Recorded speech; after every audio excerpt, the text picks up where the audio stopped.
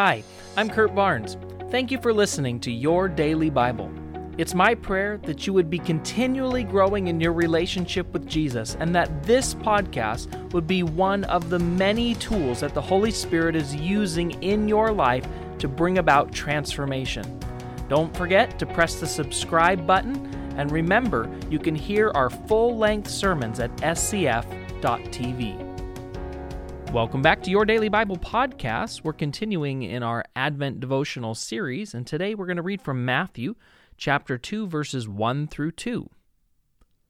Now after Jesus was born in Bethlehem of Judea, in the days of Herod the king, Magi from the east arrived in Jerusalem, saying, "Where is he who has been born King of the Jews?"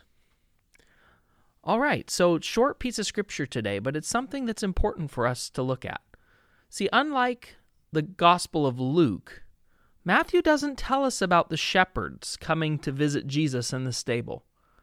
He focuses instead immediately on foreigners coming from the east to worship Jesus. So Matthew, right off the top, portrays Jesus from the very beginning of his life as the Messiah, as the Savior for all nations, not just Jews. Here, the first worshipers are court magicians or astrologers or wise men, not from Israel, but from the east, perhaps even Babylon. They're Gentiles, they're unclean.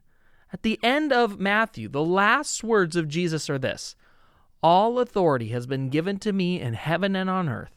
Go therefore and make disciples of all nations."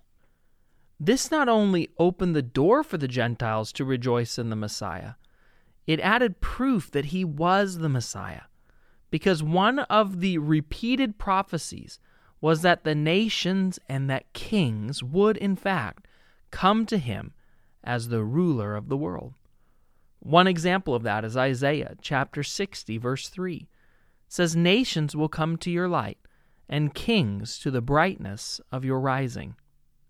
So Matthew adds proof that Jesus is the Messiah by showing the fact that kings from all over this world traveled in order that they might worship and meet the true King of Kings.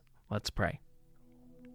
Jesus, we are so thankful today that you rule the world, that you're the King above kings and the Lord above lords, that you are the best and the first, and that you, Jesus, stepped down from your king and your throneship in heaven to enter this world as a baby, and not into a palace, but into a dirty manger.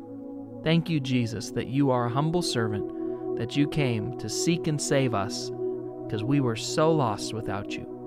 I pray today that we would remember that you're the King of all the world, of every nation, and that we would remember that you came and gave your life so that everyone who would believe could have eternal life. I thank you in your perfect name, Jesus. Amen.